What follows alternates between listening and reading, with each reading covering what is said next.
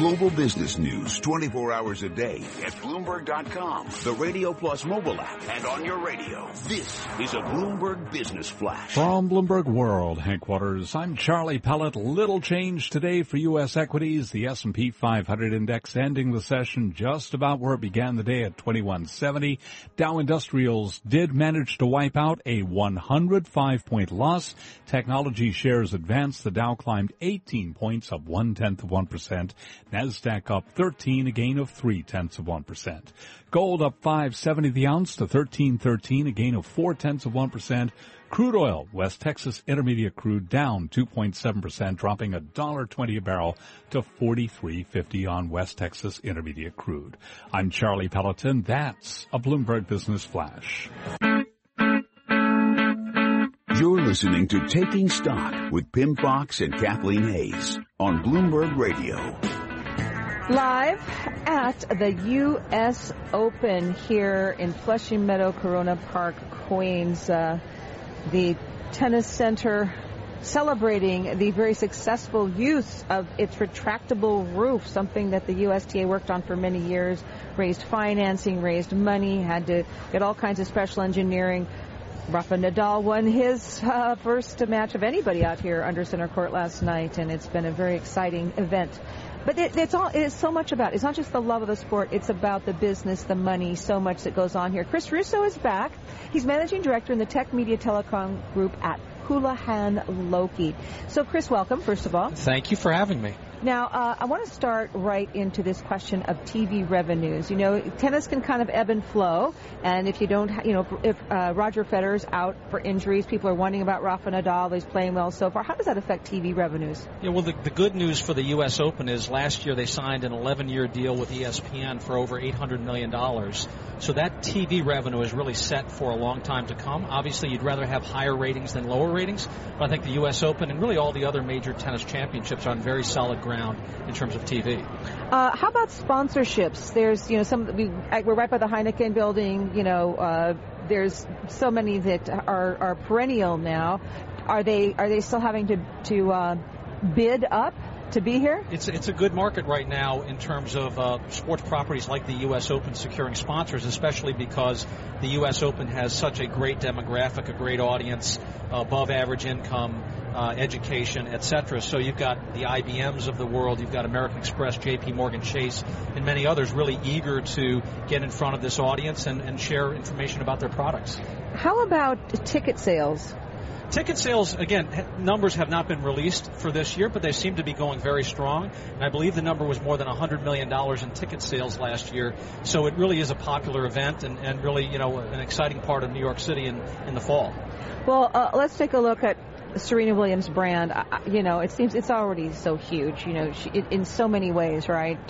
Such a champion. But this is her quest to tie Steffi Graf's all-time Grand Slam record. And this is a big deal, but how does it affect, winnings, endorsement deals, all of that? In an interesting way, Serena is already doing so well. I don't know if one more championship necessarily is going to make a huge difference on her earnings overall, but this past year, she was the highest paid female athlete. She made almost $30 million, including both on the court and off the court monies. She's doing phenomenally well on the court right now. It'd be exciting to see her win the 23rd, but she already has great sponsorship deals with Nike and Gatorade, JP Morgan and others. So she's doing quite well, and I think that will continue. Do you think part of her appeal is that she doesn't just get out there? She's not a machine. I mean, she is. She's powerful, but still, she's had her up, she's had her down. She can go to a Grand Slam and get blown out, right, and then just come right back. And 30 years plus, and she's still playing so hard with such determination. Well, she certainly is a fan favorite for those reasons. She also interacts and engages with fans on Twitter and social media. She's got over, I think, 6 million followers on Twitter alone. So I think she's very available and communicates, and I think fans really love her. Speaking of social media, how about technology?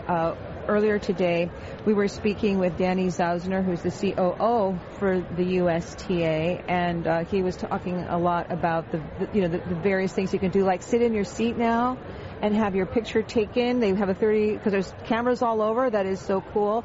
How important is that, and what are some of the innovations you're focused on this year? Well, I think there's interesting innovations happening at the venue, like the one you just mentioned. I believe IBM Watson also has a feature where you can recognize celebrities in the crowd by using an app. That's kind of fun. There's other questions you can ask to the app. Where do I get the subway? Where can I find a hot dog? And really in real time, you're getting those answers. But I think more broadly, what's great about this event is there are more and more cameras covering more and more matches. So fans all over the world via streaming can see hundreds and hundreds of hours of tennis. ESPN alone is streaming more than 1,300 hours this year, which I think is fabulous. Do you think of the people who are tennis fans that the appetite has increased? Because I don't necessarily. Do you see, for people who aren't so interested, is there any growth there? I believe what technology does is it lets fans see what they want to see in even greater depth. A lot more of the content is being geared toward your favorite player, so you can watch more of the matches that your player is involved in, even if that player is not necessarily a top 10 player. You're served more content around your favorite player. So I think the personalization piece is really helping drive engagement, both in terms of avid fans and more casual fans.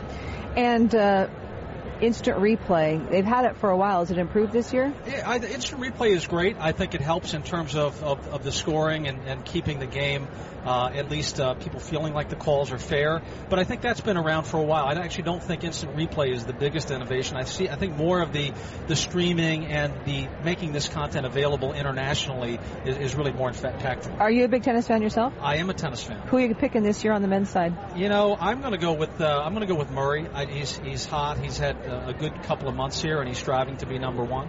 I just actually watched him under the roof, and that was fun. So, it should be a good U.S. Open. Can anybody beat Serena?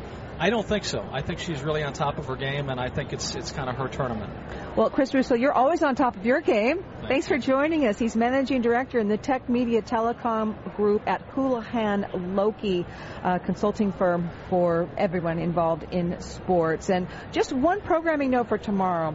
Join us tomorrow for a rare and exclusive interview with Russian President Vladimir Putin. He's speaking with Bloomberg editor-in-chief John Micklethwaite. We'll bring you portions of their conversation all throughout the day on Bloomberg TV and radio. And taking stock and Bloomberg Advantage back here at the U.S. Open tomorrow. Same thing, talking the business of tennis, talking the markets. Sam Langus, my producer here at the Open, well, every day. Charlie Vollmer, our field producer. Reggie Bazil, back in our New York studio, our technical director. Thanks to everyone. Thank you for joining us today. We'll see you soon. I'm Kathleen Hayes. This is Bloomberg. Coming up, Bloomberg Law. Legal expert June Grasso looking at the top legal stories of the day, business angles and all. This is Bloomberg Radio.